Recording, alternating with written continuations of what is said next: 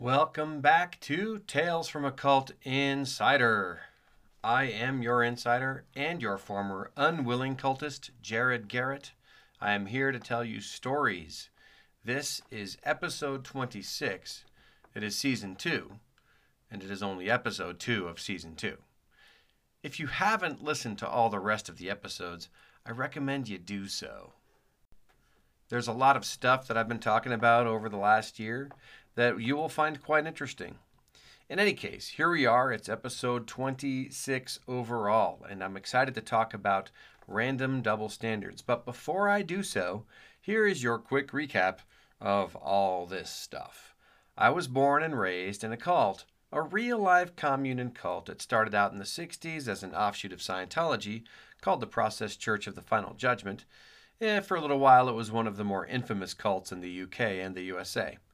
When I was born, and not because I was born, but at about the same time, the cult broke apart into those people dedicated to the process, so to speak, and those who made a new culty commune called the Foundation Faith of the Millennium, which evolved over the years and finally morphed into Best Friends Animal Society. I'm here to tell you all about being a kid in this somewhat strange, pretty secretive religious commune.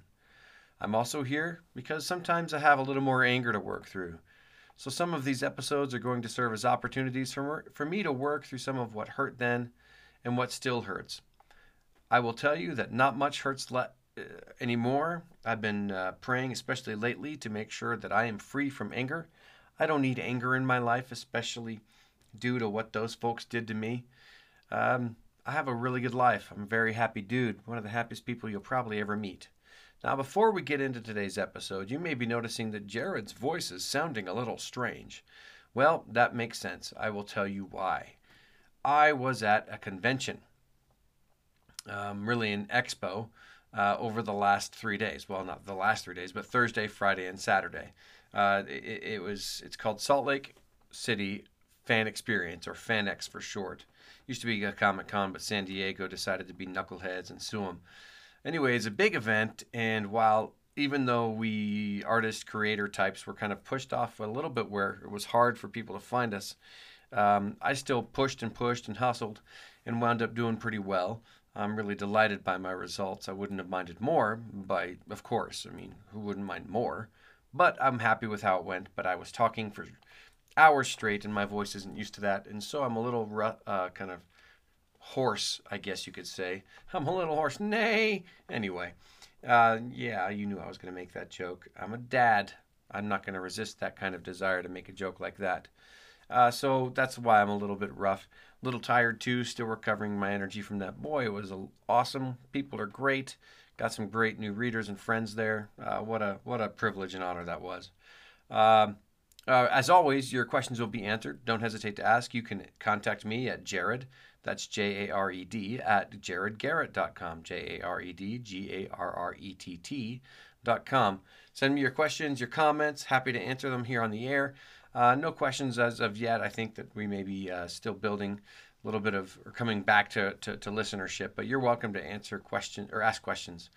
As you probably already heard, this is probably the last season for this podcast, but let's jump right into what we're going to talk about today. You see that the title is called 26, Random Double Standards.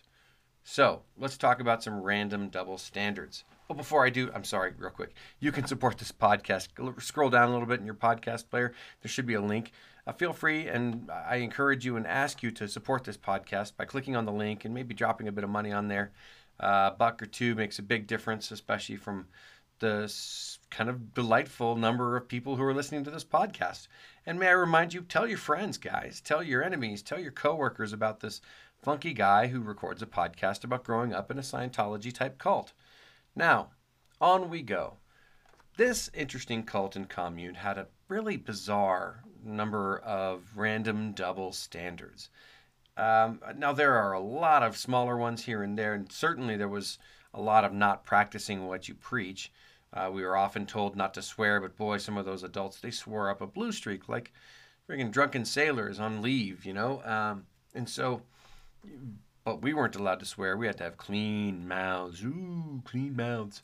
We weren't supposed to speak angrily, but by golly, Lucia sure did.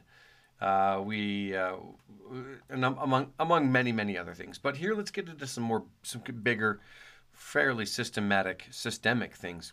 Okay, so this was a cult that started in the '60s in Oxford, amongst people who had, I don't know if they were like members of Scientology or if they were people who were trying kind of the E-meter and other Scientology practices out. But in any case, that's what was going on there. That's where they all got together and got started, you could say, and that's fine. Um, it was the '60s, and so there was a lot of free love stuff. And as, on the Best Friends site, you can see they talk about how they kind of went the other way. They didn't like drugs. Well, that was because they were told not to use drugs by Marianne. Um, they, I don't know if it mentions anything about sex, but whatever. They were very prudish to us. We were treated. It felt like I was being raised in a puritanical group in a way, if you stop and think about it, to the point of, sex seemed like a bad word. The word sex seemed like a bad word. For the longest time, I had trouble saying the word penis and the word vagina. And I hesitated. I just wanted to make sure my kids weren't awake to hear me saying these words all loud, because that sounds a little random. But those aren't bad words. Penis, vagina, bum, anus, all that stuff. Sorry for the graphicness if that bothers you. Those aren't bad words. Sex isn't a bad word. There are plenty of four-letter words that are bad words that I don't like to say, or taboo words for our society. And I've, bought into that particular taboo, and I'm down with it. I don't have a problem with it. But one example, which I might have shared before, of how prudish this society, the society and community that they've made, and I have a couple examples of this, was, the word sex felt uncomfortable. It felt like a bad word. And so there's a song back in the day, and I do believe I told this story, it goes, gimme Wild West, gimme safe sex, gimme love, gimme time to give it up, or live it up, or something like that. That song came on the radio, was hugely popular in, oh boy, either late 80s or, no, it had to be late 80s, ish, 80, I would say 86 or so, maybe 87. And it was on the radio all the time, and the radio was playing, and I'm going to get back to that in a minute, often when we were being driven over to school. But when it said, gimme Wild West, gimme safe sex, we would all be singing along to the song, but we certainly wouldn't sing that word. The word sex was taboo. It was like a bad word. We'd get stared at and probably punished. So we would all go, gimme Wild West, gimme safe beep for that word. I mean, what? We would censor it out because we were so uncomfortable. Ha ha ha ha. We'd make a joke of it, but no, we were genuinely uncomfortable with that. So yeah, that's a mess. Yeah, that's a mess. Now, I will say that it's important to be taught and to develop a personal respect, an individual, like well established and founded respect for sex, for sexual relationships, for the sex you're attracted to, for the sex that you are. It's important for us to respect our bodies and our spirits and our feelings and our relationships and the ability to have sexual relationships. We need to respect the sacredness of that in every form. We should never objectify. We should never cheapen or in any way. So that's just a fact. But that's not what was happening. Everything was taboo because it was supposed to basically never cross our minds that sex could be a real thing. And I wonder what they were thinking. We were kids. We were becoming teenagers. This is just a natural thing. It's biology, my gosh. It's not how you deal with it. And it caused real problems for me and many others, which I don't need to get into. So that's one example of crazy, weird Puritan prudishness. Another one was every morning at Dixie, and I believe, yeah, this happened at Swiss as well. We were, before we would leave the house to go to school, we were called down to inspection. Yeah, that's inspection. I'm not kidding around. Like what you would see in like a Catholic school or some such, or some boarding school or thing, like in, I don't know, Dead Poet Society or whatever. We didn't have to wear uniforms, but we were to meet certain standards of dress and hygiene on the inspection. The hygiene I get, man. But let me tell you, our caretaker, Jonathan, good man altogether, but he was devoted in many ways. He was obedient in many ways. So, that's good, I guess. But yeah, he would have us breathe, and he'd put his nose near our mouth so that he could smell that our breath was clean, as you know, because we brushed our teeth. And if our breath didn't smell good enough, he'd say, "Have you acted?" And act was a common uh, mouthwash back in the day. Is it still today? I do not know. This podcast is not sponsored by Act, the mouthwash, which may or not be still around. Anyway, so yeah, if our breath didn't smell fresh enough, Jonathan would send us back up to go act. Yeah, good times. He would check to make sure for girls, their skirts or shorts did not come up above that very high above the knees, if I recall. We guys, I think we just had to make sure that we were short on, like there were no big holes in our clothes or jeans and stuff like that, which is funky and weird.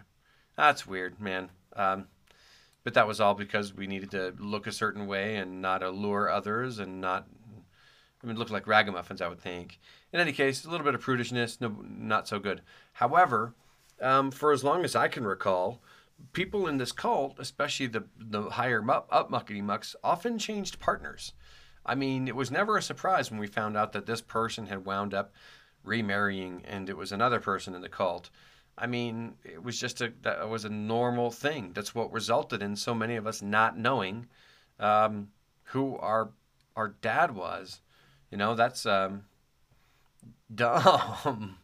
Um, Really bad, actually. So there was plenty of partner switching, and sometimes, Mary Ann, that murky, mysterious leader back in the background, she would mandate certain couples, or at least certain partners for the evening.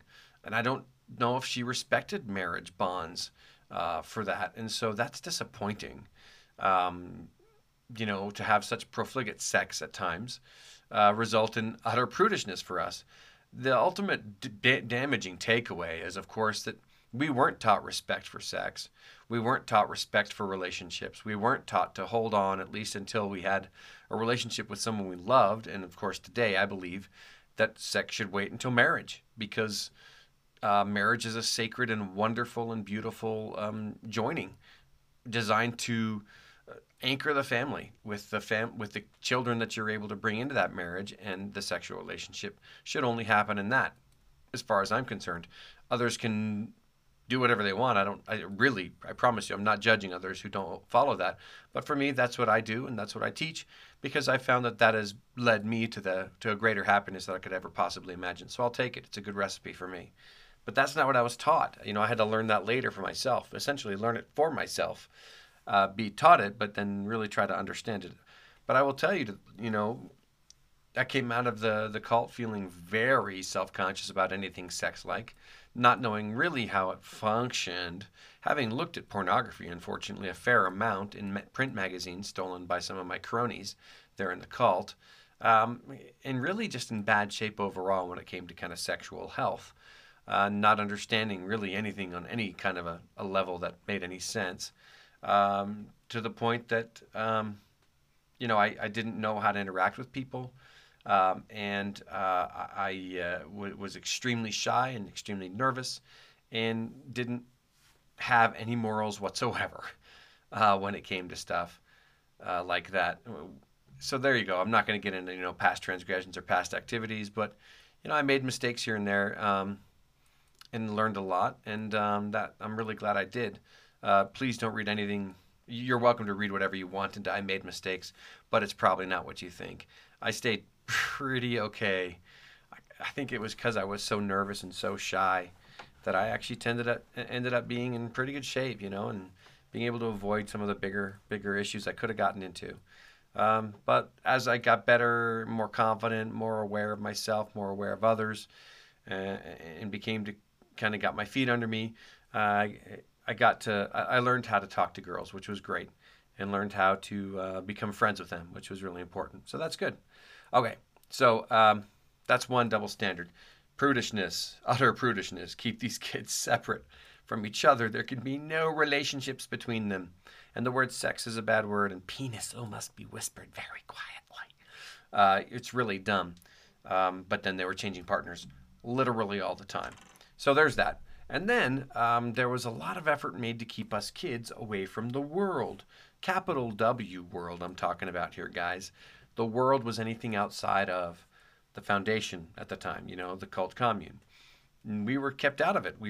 They did their very best to keep us out of the world, which, so much effort made, including making faith school, right? They made faith school to get us out of the world, out of the public school, and get us into this more insular commune. So they had control of us at all time. Total, essentially totally cut off from this world. Big W, of course. Again, it was frowned upon us for many years to talk even to our neighbors. We were essentially enjoined, encouraged, and sometimes forbidden to talk to folks in the neighborhood. Now, by the time I was about 16, that was changed. Or 15, really, I should say. That had changed, and we were able to talk to neighbors. And that may be because Lucia was so distracted by her megalomania that we were able to stay out of her control. And I'm going to get to that here in a minute, too. But yeah, this separation from the rest of the world, complete separation, except that, we were allowed to watch all kinds of stuff. And I could read all the books I wanted. We went to the library. We went to the YWCA. And we could watch, I watched The Godfather when I was about 11, if I recall, and The Godfather 2 soon after, as soon as it came out. I watched that terrible, terrible old sex romp comedy, Porky's, pretty graphic, gratuitous sex stuff, from a hiding place behind a couch when all the adults were watching it. I watched all kinds of R-rated things that were pretty graphic in their sex scenes, which made me quite uncomfortable. But, makes me feel funny, like climbing a rope in gym class, as Garth Algar would say. So again, keep us away from the world, but expose us to some of the different, not great features of society in the world. And by keeping us away from the world, they would also, or one thing they would do is they would have these diatribes on Sunday. They called them revelations, but they were just these screeds against the world and government, especially the United States government. So that was a really bizarre double standard. Another one, another example of keeping us out of the world, you could say, was a time in Dallas when Lucia, again the megalomaniac, forbade rock music. And we obeyed that for maybe 10 seconds to a minute, probably not even a day.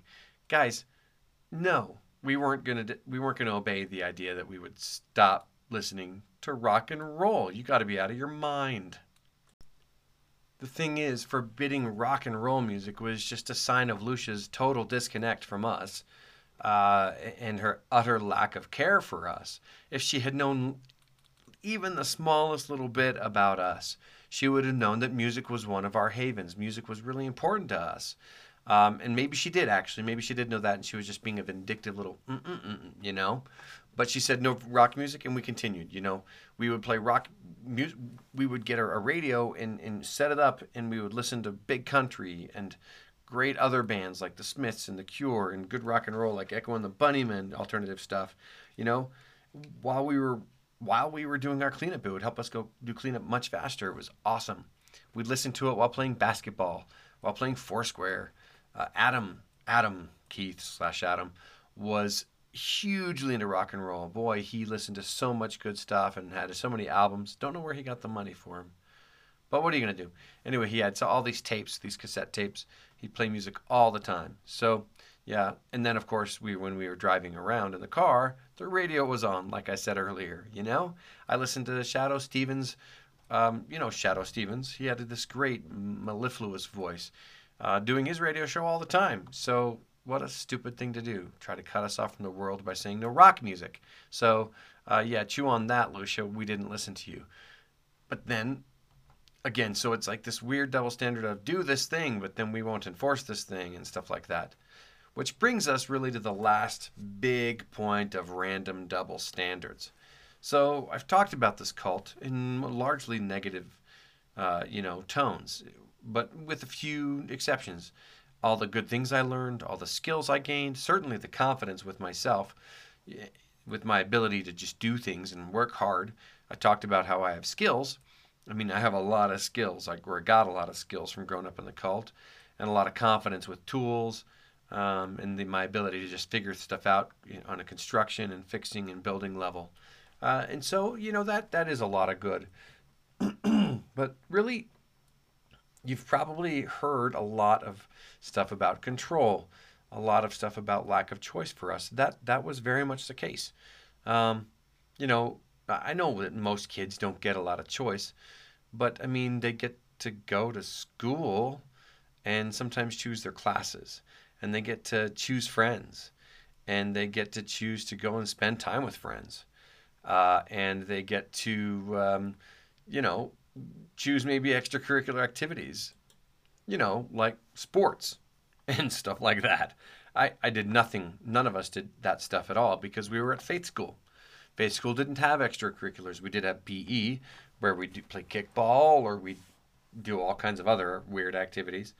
PE had turned into a less murderous activity once Anthony was removed as PE teacher. Apparently, he would do these murder gauntlets or something that I don't even fully understand, where people would like have to run through an actual gauntlet of the other kids, and the other kids would like put out their hands to try to smack them or chuck something at them. I don't even know. It's so weird.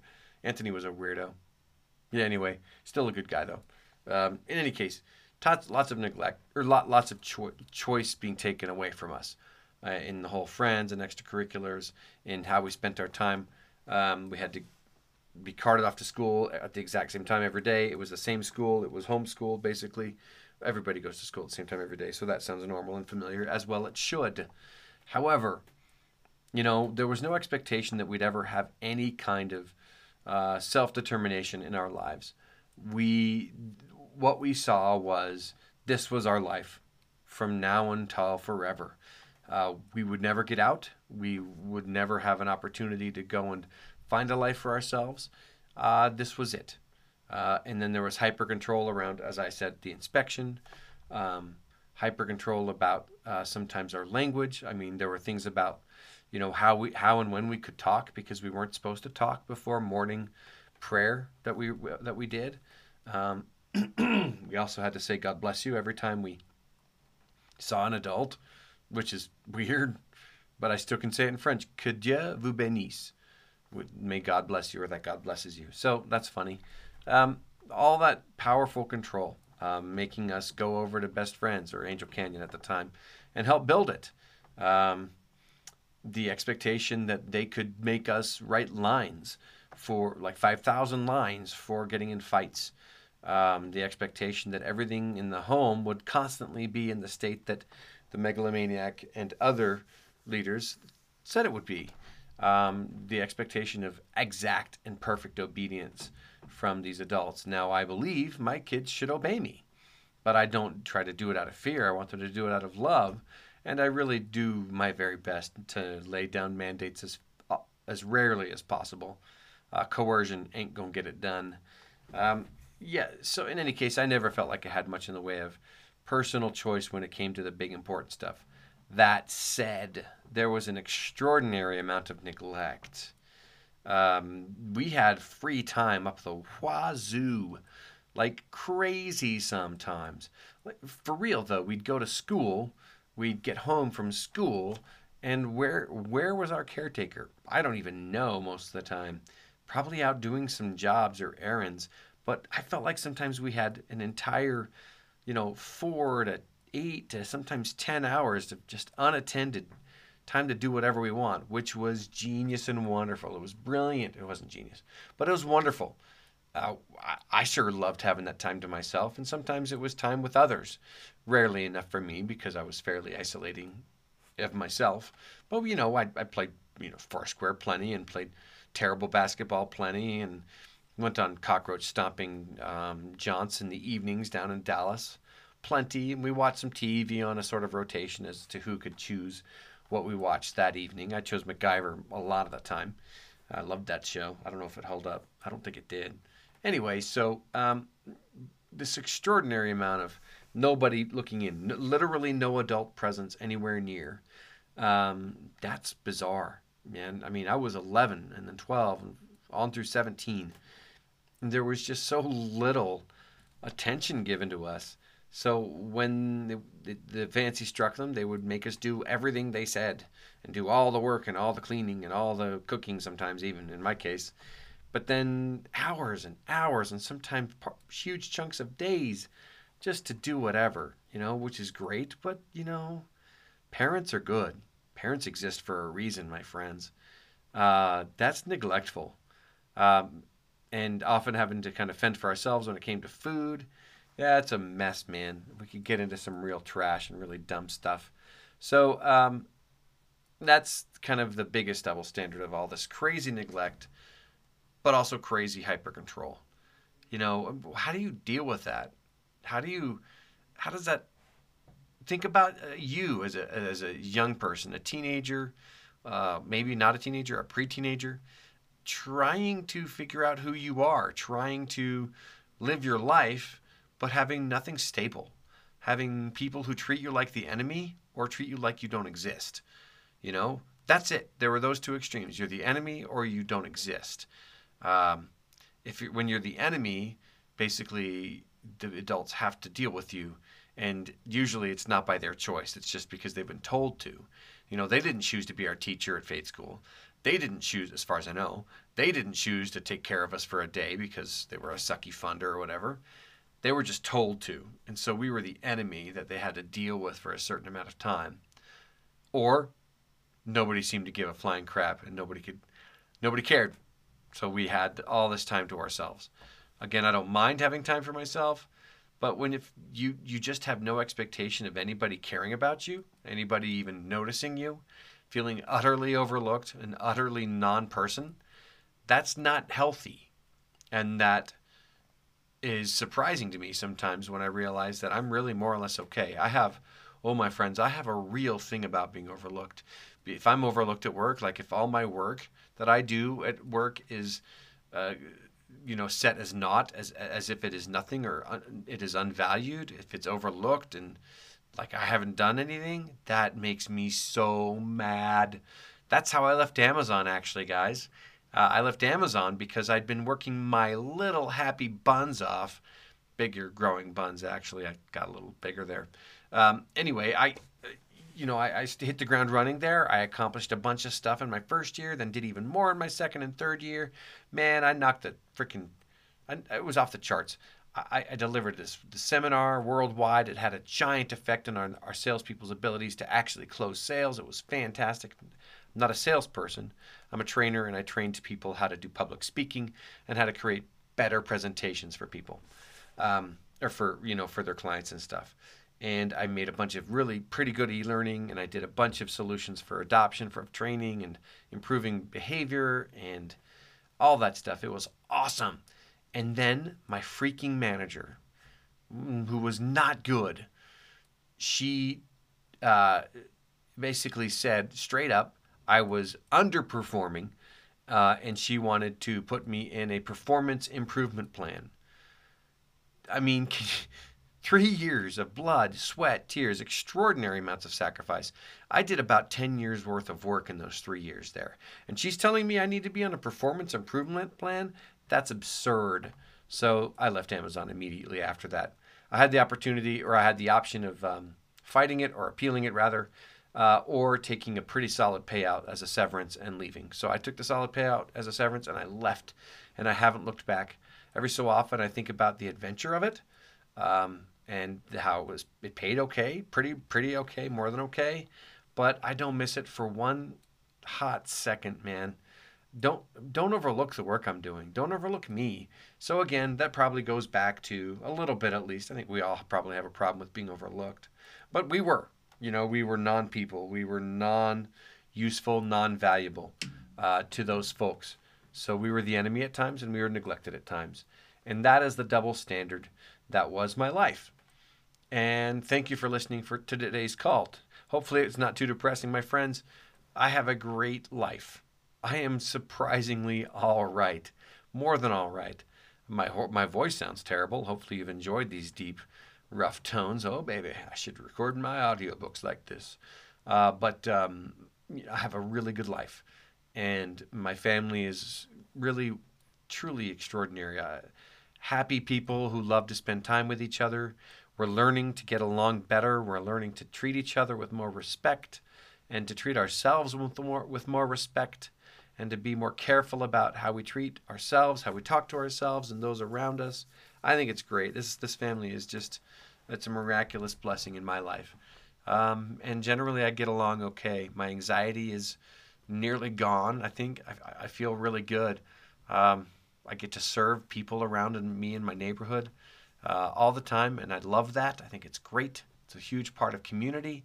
And so, my friends, yeah, it sounds bleak and it sucked, but it's been a long time, and I'm doing okay. So now I can tell these stories and maybe excise the last little vestiges of maybe anger or bitterness or frustration. And my friends, I encourage you to do the same.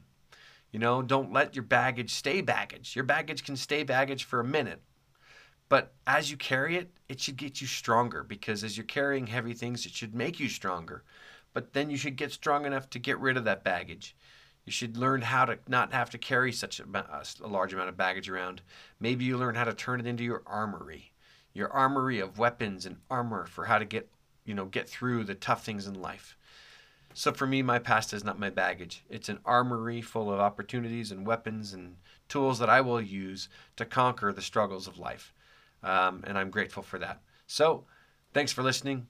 It's been a fun time telling you about these little stories from the cult. Next time it will be episode 27, where I tell a few interesting stories about how I was soon after I got out of the cult. At this point, you may be wondering, Jared, maybe you should tell us about how you got out of the cult. I will. I'm going to give a timeline of the cult later, and then I will tell you how that fits into my own getting out of the cult. But that's going to come in several episodes. Remember to tell your friends. Remember to click on the support button or link. Remember to review. And remember to keep listening. Listen to all those other episodes again. And we'll meet you on the flip side in the next episode. Thanks a lot, guys.